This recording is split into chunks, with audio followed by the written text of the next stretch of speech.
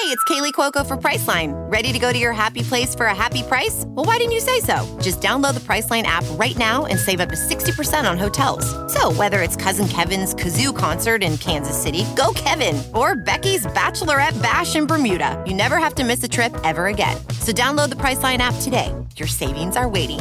Go to your happy place for a happy price. Go to your happy price, Priceline. Professional welder Shayna Ford used VR training developed by ForgeFX to hone her skills as a welder. The more time that you spend practicing it, that's what separates a good welder from a great welder. VR training can help students like Shayna repeatedly practice specific skills. Virtual reality definitely helps because the more muscle memory that you have, the smoother your weld is. Explore more stories like Shayna's at meta.com/metaverseimpact.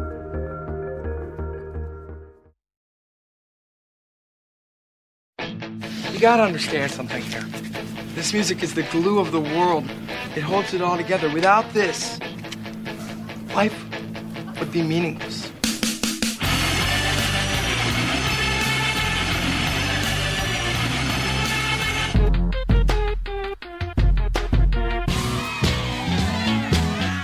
What are you getting so crazy about?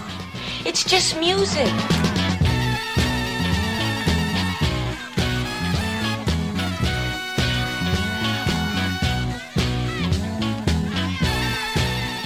Bob Dylan started out as a traditional folk troubadour, and then he plugged in. I'm Jim DeRogatis from WBEZ and Columbia College. And I'm Greg Codd of the Chicago Tribune. We're continuing our series on Bob Dylan by looking at his transition to rock with one of his most notable collaborators, Al Kooper. That's coming up on Sound Opinions. From WBEZ Chicago and distributed by PRX, you're listening to Sound Opinions. And now it's time for some music news.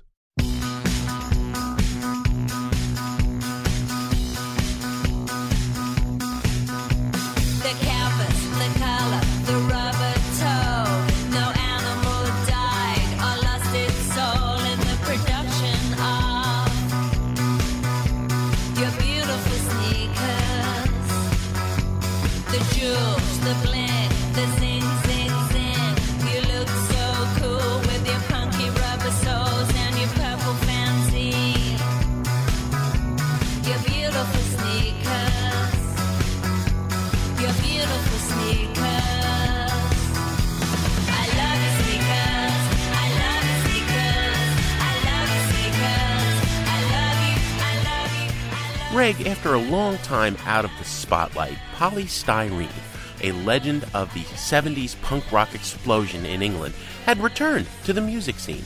At the age of 53, she recently gave us a brand new album, Generation Indigo. That's the song that kicks it off, I Love Your Sneakers. And now, only a couple of weeks after people were so thrilled and excited to hear that news of new music from Polly Styrene, we have the very sad news that she died after a fight with breast cancer last week. One of the most important women in rock of the 70s. In my book, right up there with Patti Smith. The daughter of an English mother and a Somalian father, she grew up in London, went to school, and was tutored by Brian May, who went on to become the guitarist of Queen.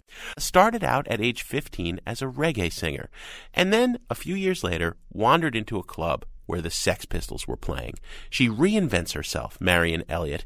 The short, pudgy, frizzy-haired, braces-wearing teenager becomes Polly Styrene, leading a band called X-Ray Spex.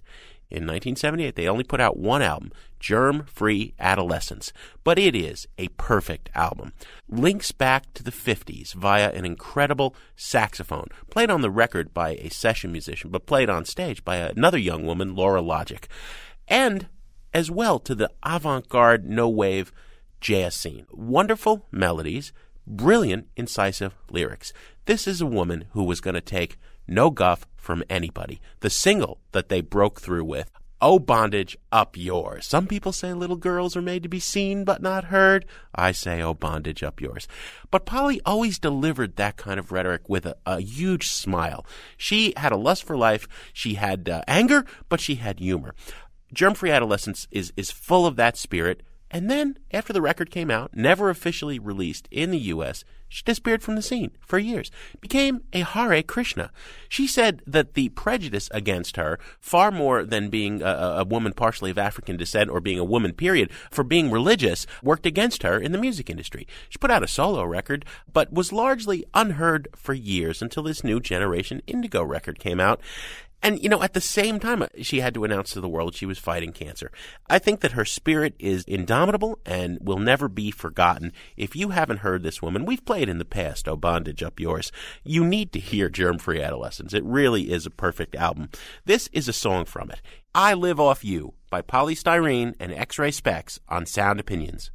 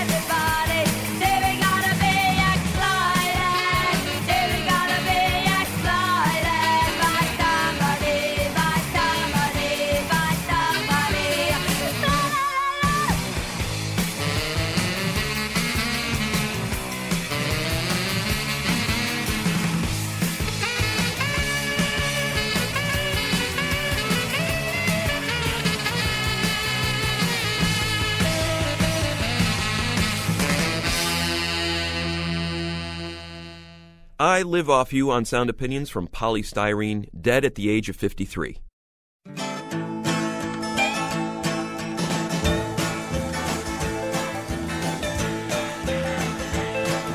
John is in the basement mixing up the medicine. I'm on the pavement thinking about the government. The man in a trench coat, badge out, laid off, says he's got a bad cough, wants to get it paid off. Look out, kid, it's something you did. God knows when, but you're doing it again. You better duck down the alleyway looking for a new friend. The man in a coonskin cap and a pig pen wants $11 bills. You only got 10. You're listening to Sound Opinions, and today we are continuing our exploration of the music of Bob Dylan as he approaches his 70th birthday. Greg, every time I say that, it still blows my mind. The man is an American treasure. What we're trying to do in this 3-part series is listen with fresh ears. On our first part of this excursion, we looked at Dylan's early years as a folk and protest singer in New York. Today, it's that magical period where he plugs in and goes electric. Yeah, Jim, it was an extraordinary period of time. Between March 1965 and June of 1966, it's pretty hard to imagine any other rock performer of the last half century having a better 15 months than Bob Dylan had. He completely changed the game. You know, everybody says he went electric. Well, what does that mean, really? I think there was a number of things happening for Dylan here. First of all, he was broadening his reach as a songwriter. We saw that near the end of the folk period with songs like Mr. Tambourine Man, where he was going for a more poetic, symbolic imagery in his songs.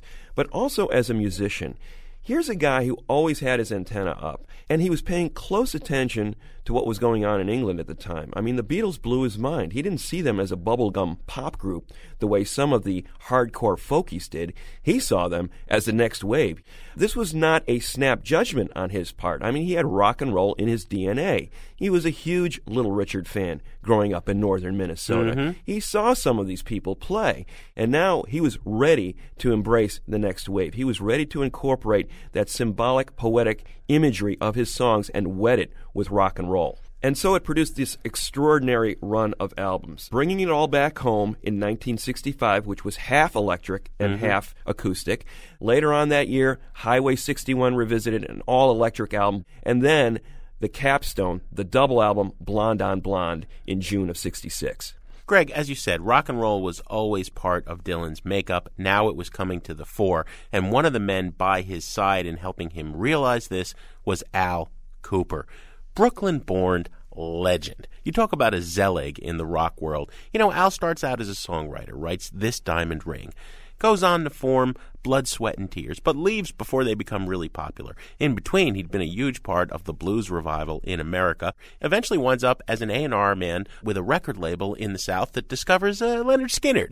You name it. We could tell Al Kooper stories endlessly, but we wanted to turn to him because he bridges that period where Dylan is a fixture in the Greenwich Village folk scene, and then he plugs in, and Al is with him on stage and in the studio throughout that period. Yeah, Jim, and he was there with him during one of the most famous or infamous rock concerts in history, the day that Dylan changed rock and roll in a lot of ways, July 25th, 1965, the Newport Folk Festival in Rhode Island. That festival was founded, remember, by Dylan's manager, Albert Grossman, and Dylan had appeared there in folk mode the previous 2 years to great acclaim. But in '65, as a headliner, he plugged in for the first time. So let's start there. Al, welcome to Sound Opinions. Nice to be back. Now, Al, a lot's been written about that show. You were there. Most of the focus has been on the fact that during the set, Dylan was booed by the crowd. Booing that would follow him and the band throughout his tour for the next year. But you tell it differently than a lot of the history books. You say it was overblown that Dylan was booed. He wasn't booed. Yeah, tell us exactly what happened. Well, the concept of him playing electric was sort of conjured up a couple of days before the show. And I actually had bought tickets and went to the show. I used to go every year. It was like sort of a social thing. It was Facebook for the summer back in those days. So there I was, and I was walking around in the afternoon, and I bumped into Albert Grossman, who was Bob's manager at the time. And he said, Bob is looking for you. Why don't you meet us back here tonight? Here's some passes. So I hooked up with Bob, and he said that he wanted to play live, and would I play with him? He wanted to play with a band. And he was going to use Butterfield's band, but he wanted me to play with them. I said, sure, sounds like fun. And we had just finished doing the album. Maybe we were 2 weeks after we did the album, something like that. Highway 61 revisited. Yeah. So, it was fresh in my mind and everything. The night before, Saturday night, because we played on a Sunday, we had a rehearsal at one of those, millionaires' mansions in Newport. And we stayed up all night, and the Butterfield band was not the right band to do that with. And so we had a lot of trouble. I mean, Bloomfield, was great. And I'm not saying that the rest of them were not great, but some of it wasn't the music that they played. And so we only got 3 songs rehearsed that we could play. So Bob was headlining the festival, and a lot of college kids came, just to see him and sat through all this, what they thought was bizarre music, just to hear Dylan. The average set was between 45 minutes and an hour. And we came out, and first of all, we played electric, which was bizarre for Newport, although other people had done it. Chambers Brothers and Butterfield are 2 that come to mind. And then we only played for 15 minutes because we only had 3 songs rehearsed. I ain't gonna work on Maggie's farm no more. I ain't gonna work on Maggie's farm no more. Well, I try my best to be just like I am, but everybody wants you to be just like them. They say sing while you slave, I just get bored. I ain't gonna work on Maggie's farm no more.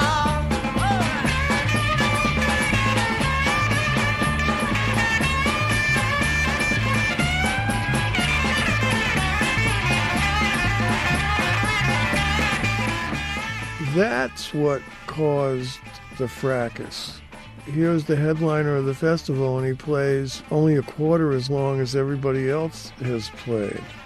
People didn't like that.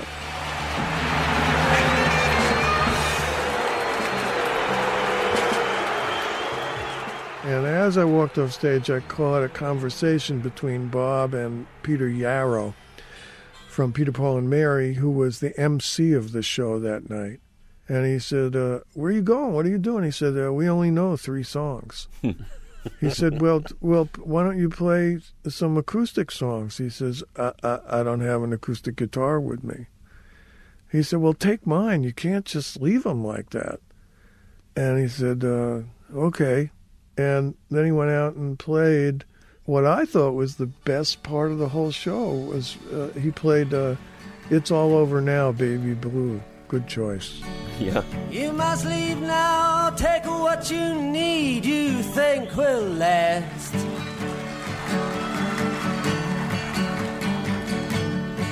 But whatever you wish to keep, you'd better grab it fast. Yonder stands your orphan with his gun, crying like a fire in the sun. Look out, the saints are coming through, and it's all over now, baby blue. It was like a really amazing moment. It was an amazing thing to see. But booing, no booing. Yeah. They were just disappointed, and they wanted him to play longer. It was not a case of, boo, you're going electric, and selling out the whole folk movement, which is the mythology going around in most of the history books. Well, I know why that happened. It's because the press was aware of a problem between, the Board of Governors and Albert Grossman about the fact that Dylan was playing electric. They weren't happy about it, but they didn't say he can't play. And then during Saturday afternoon, the Butterfield Band played a set in the afternoon, and they were introduced by Alan Lomax, and he made reference to the fact that they were playing electric, and that was not a good thing. And so they started playing, and then just to the left of the stage, Albert Grossman and Alan Lomax had a fist fight during the Butterfield Band set, which the press saw. And so they were aware of a turbulence. And so somebody manufactured the rest of it. The Pete Seeger with the fire axe going to cut the cable, garbage. Were you surprised the first time the Blues came? Yeah, that was at Newport. Well, I did this very crazy thing. So, I didn't really know what was going to happen. But they certainly booed, I'll tell you that. You could hear it all over the place.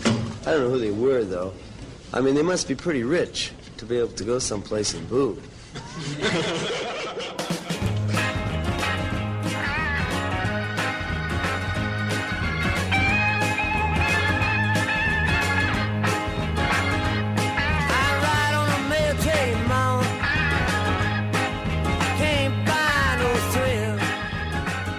We've been talking about Dylan plugging in with our guest, Al Kooper. Next up, we dive into the 1966 double album, Blonde on Blonde. That's in a minute on Sound Opinions from WBEZ Chicago and PRX. But if I die on top of the hill, if I don't make it, you know my baby will.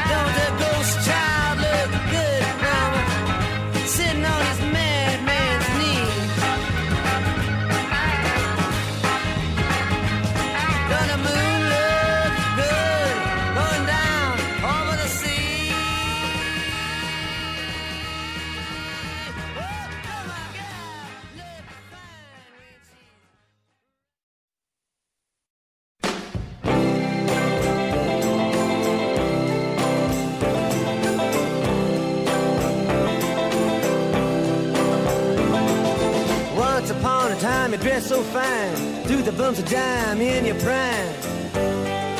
Then you,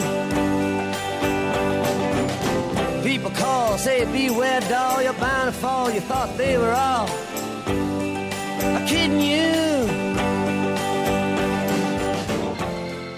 Welcome back to Sound Opinions. I'm Greg Kot with Jim DeRogatis, and we're continuing to talk about Bob Dylan and his electric period.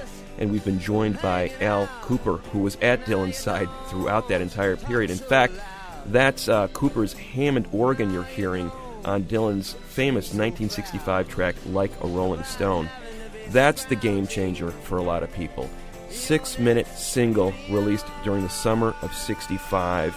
The historians tell us it changed everything. The length of the song, the sound, the fact that Dylan had gone electric full on. He had this amazing guitar player at his side as well, Mike Bloomfield out of Chicago, playing those riffs and fills behind him, the music swelling up and then receding. Dylan at his most caustic. Cooper, an untrained virtuoso, if you will, on that Hammond. He really didn't know what he was doing, but Dylan loved the sound he was getting, and they became comrades in arms ever after.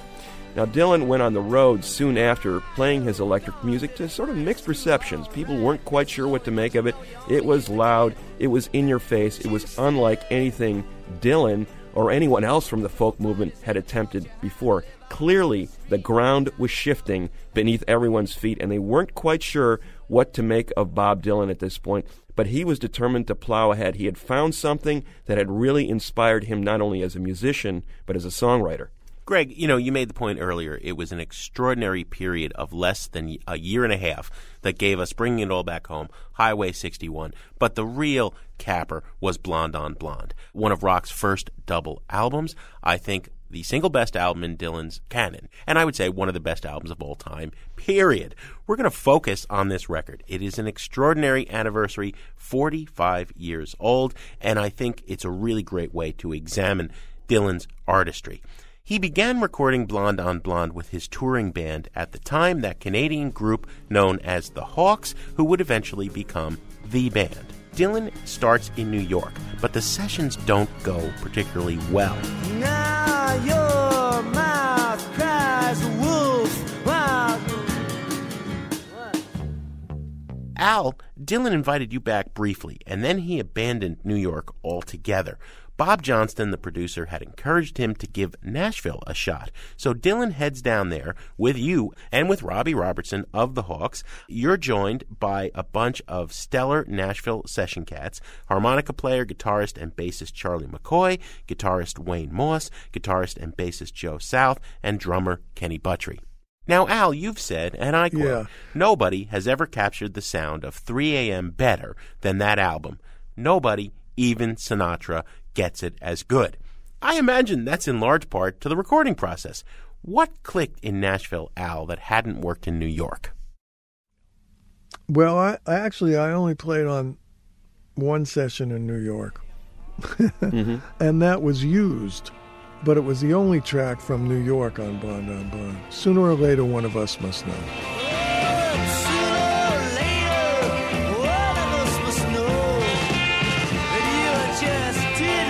Supposed to do. Sooner or later, one of us must know that I really did try to get close to you.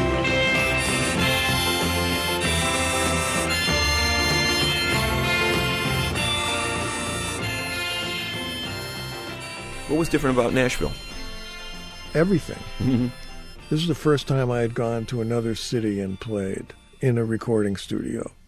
And I didn't know the session musicians at all, and they didn't know me. And Bob brought Robbie and I to make them feel more comfortable, because he didn't know any of these people. The musicians were fantastic. They were roughly our age, and they were really nice people. There was no uptightness or any... It just, everybody was really nice, and it was a very comfortable situation. And I don't think they knew who Bob was. And it didn't matter. Then when I heard them play, it was unbelievable. I'd never heard people play like that before. The New York session musicians were very different, mostly because they were older.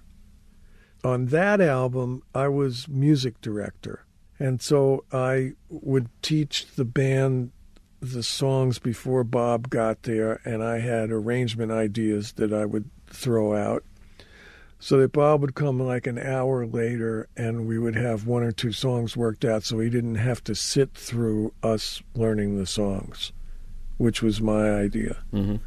And as we started doing that, I just couldn't believe the finesse and the beauty with which these guys played. Well, early in the morning, late at night, I got a poison headache, but I feel alright. I'm pledging my time to you, hoping you'll come through too.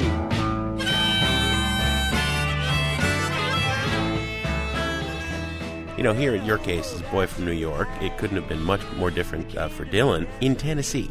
And while the session musicians were hip and cool and welcoming, I heard you got run out of a record store on a rail by some Tennesseans who wanted to kick your New York butt. Was that hostile outside the studio for Dylan, too? I wonder if that reflected on things. Well, Bob didn't go out. You know, Bob was in his hotel and then at the recording studio. And actually, Bob Johnston had gotten one of Elvis's bodyguards to, like, look after the three of us, myself, Robbie, and Bob. A guy named Lamar Fike, who was fabulous. And he rescued me, and Robbie also, in another situation. So, yeah, that was problematical. And my hair wasn't even really long yet. Al, tell us about those hotel sessions. You and Dylan are in a room. You're on piano. He's writing the songs. How did that go? Yeah, there were no cassettes invented yet. So Bob asked me to come to his room, and he would teach me the song, the music of the song. Then I would play it on the piano, and he would write lyrics. But, I mean, continuously play it for hours. And that's how I got to know the songs prior to the sessions. And when I was playing it, I had all these arrangement ideas. And so that's why I suggested that to Bob about having me go there an hour or two early and teach the songs to the band before he got there.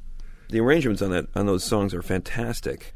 The versatility of the band, you were talking about people like Charlie McCoy and Joe South, Kenny Buttrey, these great players, Wayne Moss. I think you told a story once, Al, if I'm not mistaken, about Charlie McCoy balancing the bass guitar and some brass, I think, simultaneously while he was playing. You'll go your way and I'll go mine, I believe, right? Something like that? No, that is correct. Now, I just found out that he denies this now. Yeah. He said that this didn't happen. But it did. It was very memorable. I mean, you can't make something like that up. We were running down You Go Your Way, and Charlie said, I'd like to play that part that you're playing on the organ on the trumpet with you. I said, that'd be great, but Bob doesn't like to overdub. So unless we get another bass player, I don't know how we could. He says, I can play the bass and the trumpet at the same time. And now Bob was in the conversation. And so Bob and I cracked up. He said, no, really. So we started running it down, and the band was playing. And he played with his left hand, the neck of the bass, and thumped down with that. And with his right hand, he played the trumpet at the same time. So he's going like, boom, boom, boom, boom, boom, with his left hand. And with his right, he's going, bum, ba, da, ba, da, ba, da. Bum, ba, da, bum, bum, bum, bum, bum, like that. So Bob and I were on the floor, just laughing. So Charlie said, I can do it. So Bob said, okay, but just be somewhere where I can't see you. That's great. Say my kisses, they're not like his, but this time I'm not gonna tell you why that is. I'm just gonna let you pass. Yes, and I'll go last, and time will tell who has fell and who's been left behind. When you go your way and I go mine. You're listening to Sound Opinions, and we're talking about Dylan's initial electric flourishing and the 1966 masterpiece double album, Blonde on Blonde. We're here with Al Kooper. Al, there was a lot of levity and a lot of experimentation during these sessions.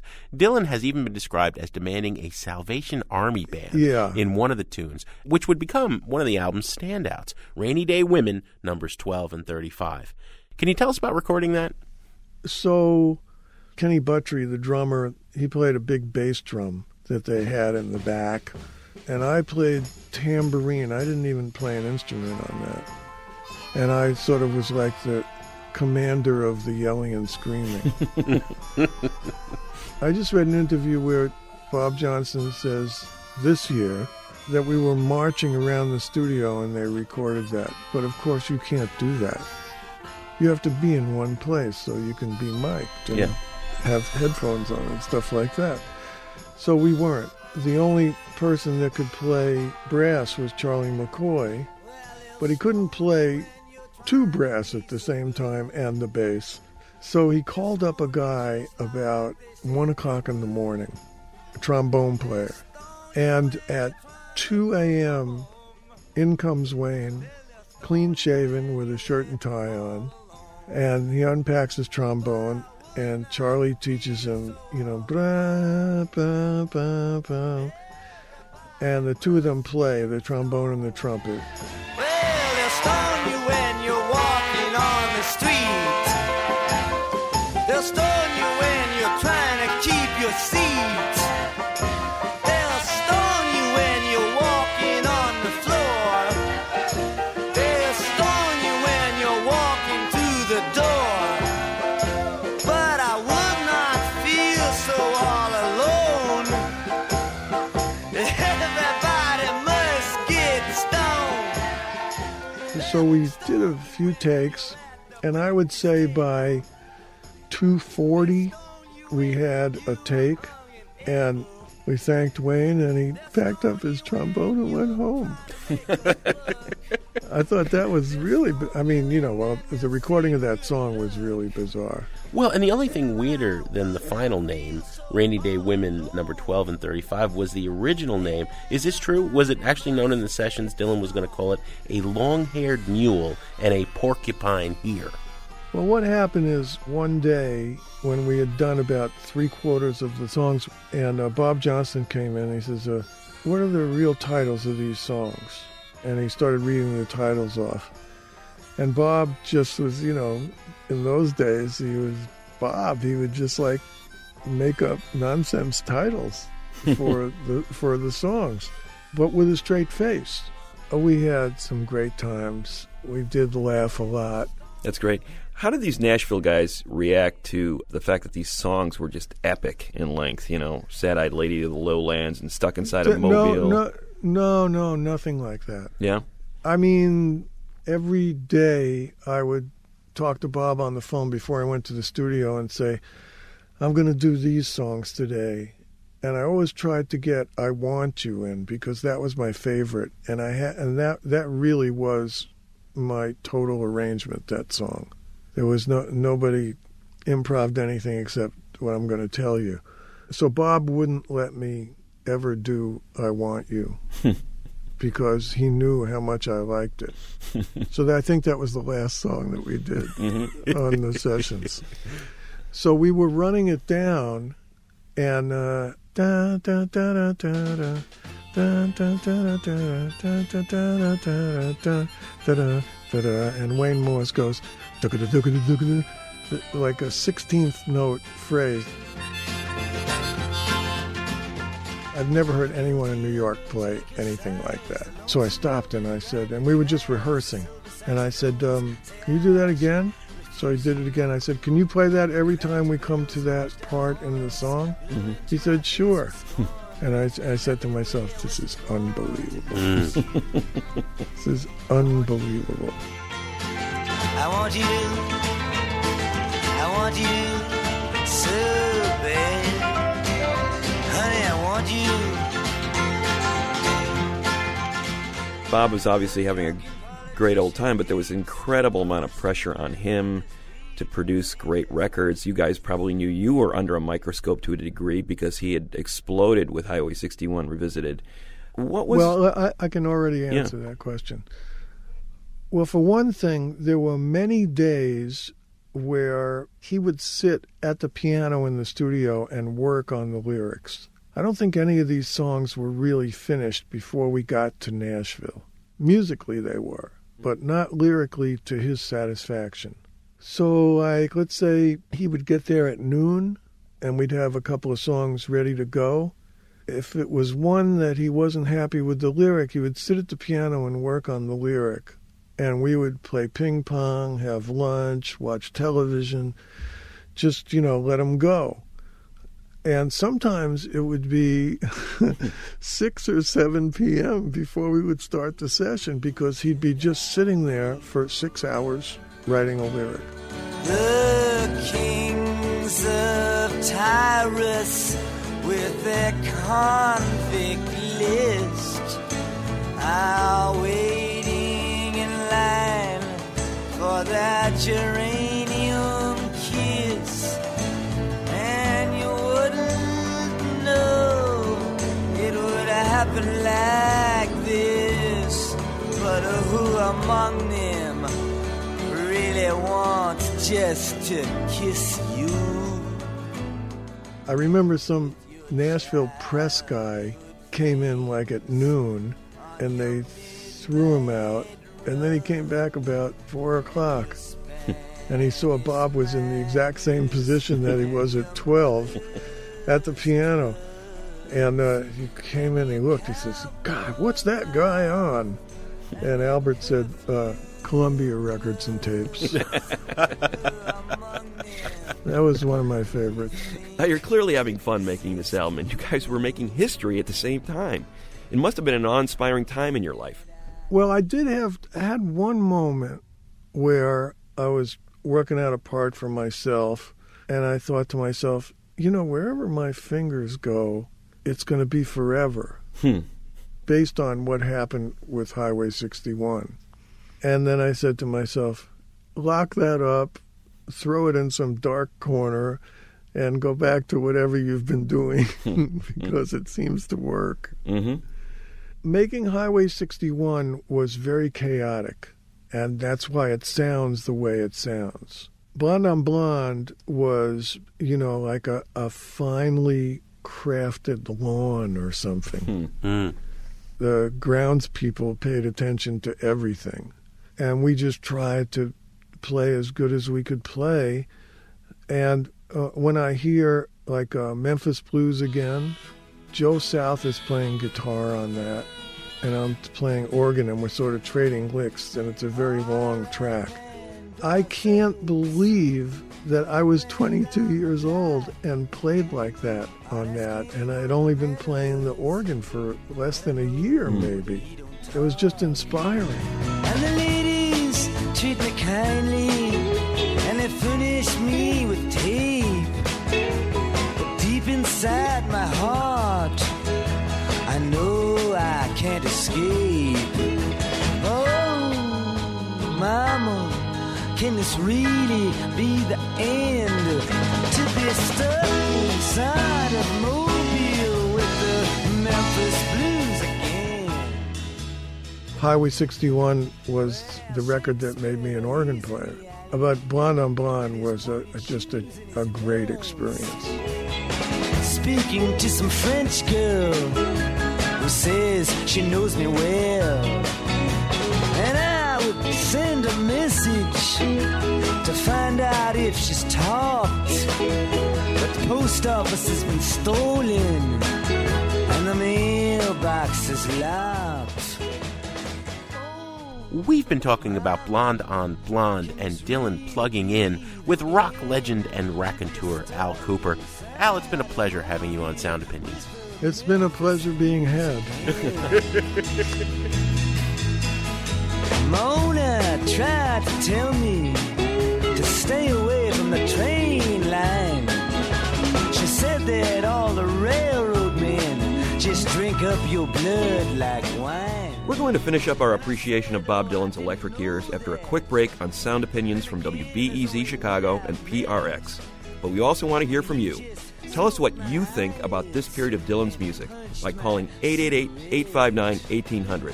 You can also email us at interact@soundopinions.org or talk to us on Facebook and Twitter. To be stuck inside of Mobile with the Memphis Blues again. Grandpa died last week, and now he's buried in the rocks. But everybody still talks about how badly they were shocked. But me, I expected it to happen.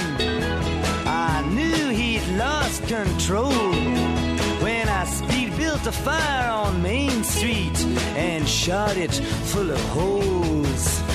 Oh, Mama, can this really be the end? To be stuck inside of Mobile with the Memphis Blues again. Now the senator came down here showing everyone his gun, handing out free tickets to the wedding of his son. Nobody feels any pain tonight as I stand inside the rain. Everybody knows that baby's got new clothes, but lately I see her ribbons and her bows. Welcome back to Sound Opinions. That's Bob Dylan performing the Blonde on Blonde track Just Like a Woman live on his UK tour in 1966. Greg, we are going to wrap up this second installment of our series on Bob Dylan by talking about our favorite songs from Blonde on Blonde. I said before, I think it's one of the greatest rock albums ever made. I think it's the best album in Dylan's career. You buy that? I do. Okay. I am going to play a song, however, that many people consider one of the slightest on the album. And I'm going to play it for a reason. Leopard Skin Pillbox Hat, to me, is a wonderful look at Dylan's sense of humor. It is wickedly funny. This is Dylan making fun of people addicted to materialism, fashion, and faddism. You know, 66, this is the real 60s vibe. It's not about looking great. It's not about what you can own. Leopards, are not yet on the endangered species list, but you have to be really rich to have a leopard skin pillbox hat if it's not artificial material. A lot of people said Jacqueline Kennedy had worn similar hats to this, that he was taking aim at her. Other people say he was obsessed at this point with Edie Sedgwick, soon to become part of the Andy Warhol superstar crowd at the Factory. I think in general, this is just about people who are too obsessed with fashion. I always hear this song and think of a Lester Bangs quote, "Fashion is fascism. Style is originality." I think Dylan is riffing on that. But there is some musical history here as well that is worth pointing out. Memphis Minnie had a famous 1941 blues song, Me and My Chauffeur Blues, which is rewritten by Lightnin' Hopkins as Automobile Blues. Dylan's opening line in Pillbox, "Well, I see you got your brand new leopard skin pillbox hat," sounds a lot like the Hopkins line, "I saw you riding around in your brand new automobile." The lines at the end of the verses, "Brand new leopard skin pillbox hat coming back again and again," Hopkins sings "In your brand new fast car," which is also a song about materialism in the original. Dylan is steeped in this kind of musical history, and he can play with these things. I also like the way that every verse ends in leopard skin pillbox hat. That's a trick throughout Blonde on Blonde. The final thing I'd ask you to listen to as you're hearing this song anew is the guitar. Dylan talked a lot about what he called that thin, wild Mercury sound. That's what he wanted. That's what plugging in meant to him. Robbie Robertson gave it to him in spades. However, it is Dylan on electric guitar bringing us into the tune. That first explosive flurry of electric guitar on Leopard Skin Pillbox Hat, that's Bob himself. And it can never be overstated. The man was a ferocious rock guitarist. We tend to forget that, especially over the last decade, which is the subject of our next part of the special, when he's been playing more piano. In any event, one of the great songs on Blonde, Bob Dylan's Leopard Skin Pillbox Hat on Sound Opinions. Well, I see you got your brand new leopard skin pillbox hat.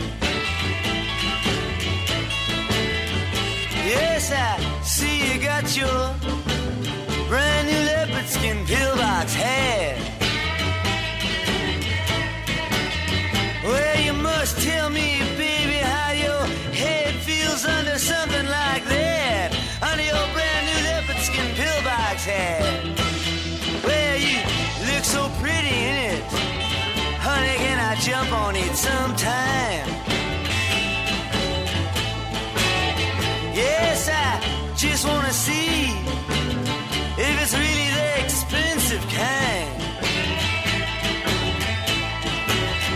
You know, it balances on your head just like a mattress balances on a bottle of wine. Your brand new leopard skin pillbox hat. Well, if you want to see the sunrise, honey, I know where. We'll go out and see it sometime. We'll both just sit there and stare. Me with my belt wrapped around my head, and you just sitting there in your brand new leopard skin pillbox hat.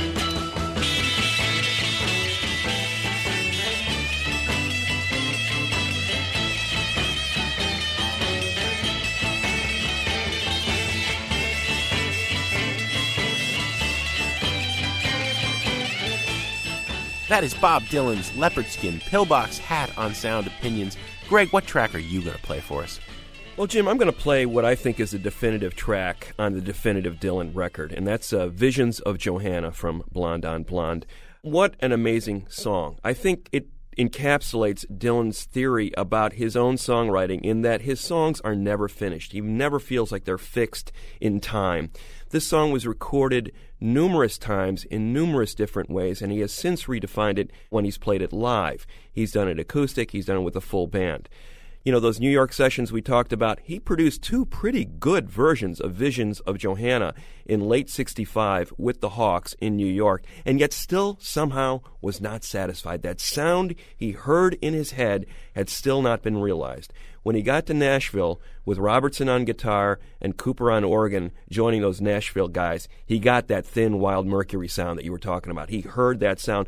And to this day, he still talks about this song with great fondness. You know, he said, if you had to define me, this is maybe the song. What's fascinating about this song is not only the great musicianship, those swelling guitar fills by Robbie Robertson, and Al Kooper complementing each verse and chorus with the rising and falling of his organ. And it must be said again, Kooper has played that organ for all of a year and a half at this point. Right. By now, he's anticipating Dylan's every move, and Kenny Buttrey, just with these little taps on the crash cymbal every once in a while, just expertly complementing what's going on in the song.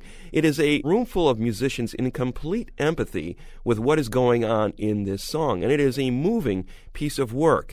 You talk about the Rimbaud influence, the French symbolist poet influencing what was going on here, the derangement of the senses that Rimbaud was going for. It's very much a part of this song. It's all atmosphere. There's something happening here, but we don't know what it is, Jim. It's people have been trying to figure it out for decades. There's this mix of very concrete images. You know, we've got these lovers entwined, and there's a drug deal going on, and there's a street scene out the window, and a radio playing a country song in this room.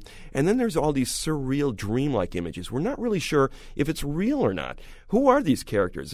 Louise, this little boy lost, Johanna herself. Are they real, or is it just something that's going on in the narrator's mind? We're really not sure.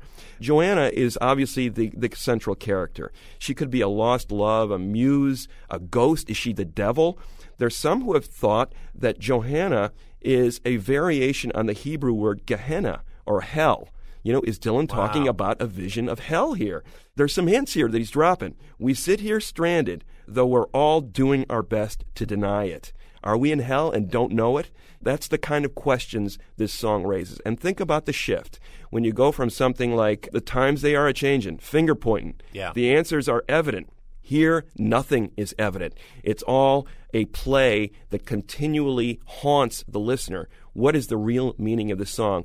You know, 45 years later, we still haven't quite figured it out. And I think that's the key to its timelessness. A brilliant piece of poetic songwriting by Bob Dylan with a great backing band. Visions of Johanna on Sound Opinions.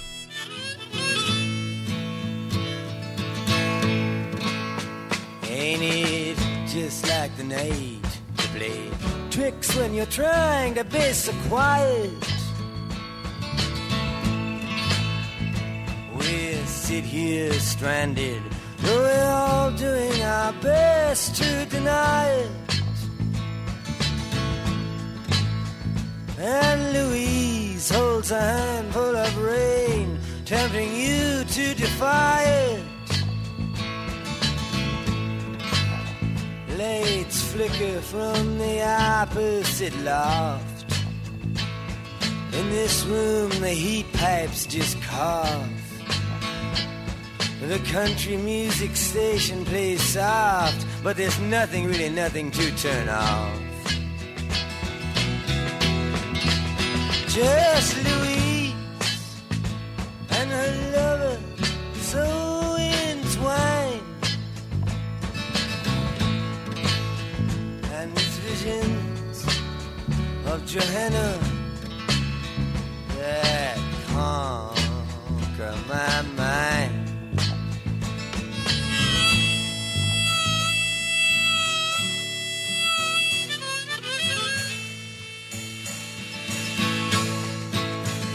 Empty lot where the ladies play blind man's bluff with the keychain, and the all-night girls, they whisper of escapades out on the D-train. We can hear the night watchman click his flashlight, ask himself if it's him or them, it's insane.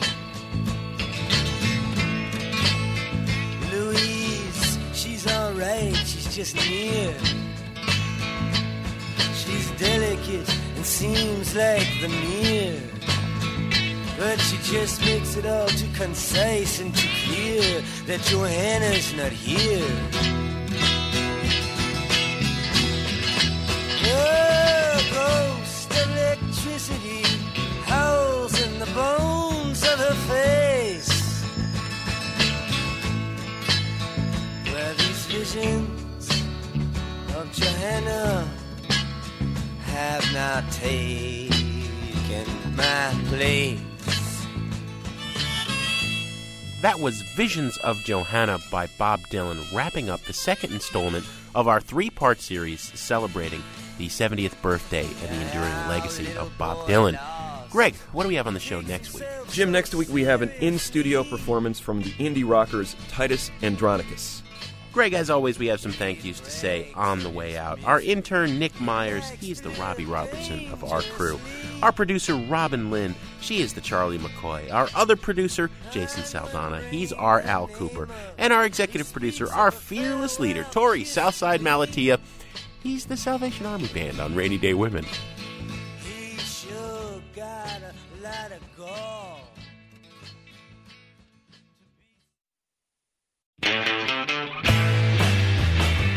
On Sound Opinions, everyone's a critic. So give us a call on our hotline, 888-859-1800. You never call my name on the telephone. You never call my name. New messages. Hi, Jim and Greg. This is Orrin calling from Chicago, and I just listened to the Butch Vig show, and it was great to hear all those tunes again. You know, one thing I really noticed when I was listening to him was the production quality. No matter how much wall of noise guitars or whatever was going on, pounding drums, you could always hear every instrument really clearly and everything that was going on, and it's a testament to his production talent. The only thing I've heard lately that sounds anything like that was Superchunk's record last year, which was another one of a bunch of guys from the same vintage who really know how to work the studio.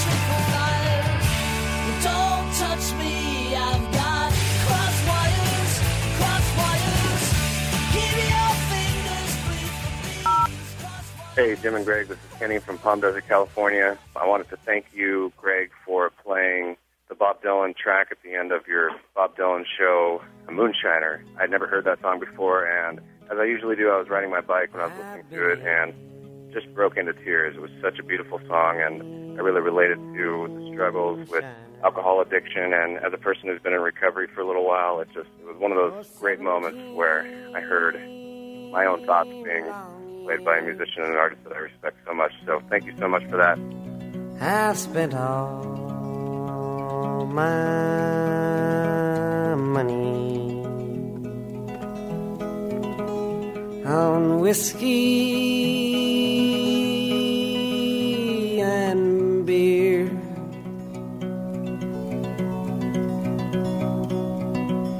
I'll go to some hollow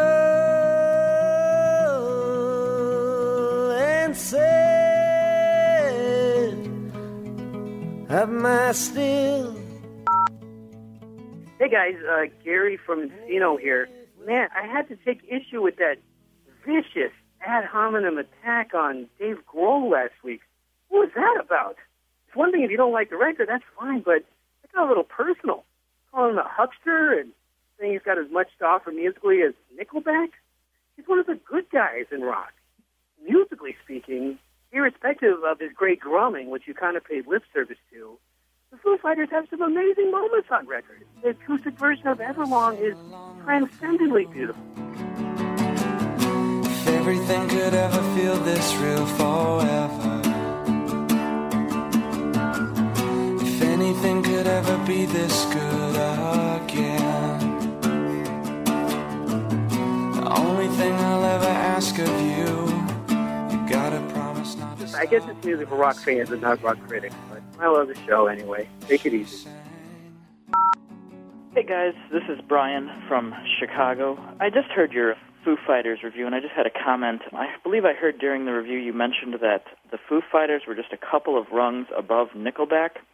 And my hope is just over the next week that maybe you guys will be in a bar that will be blaring some of the fine work that Nickelback has put out, or perhaps you'll be on the train and your portable music device manager will conk out just as someone sitting near you will obnoxiously blare some Nickelback from their iPhone. Or perhaps, and honestly I hope this doesn't happen, but maybe one of your children will come home saying that they've fallen in love with the music of Nickelback.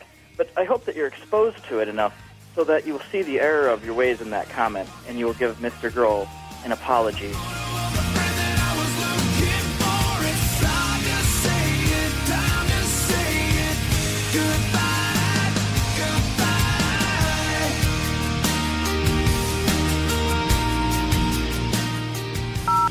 No more messages.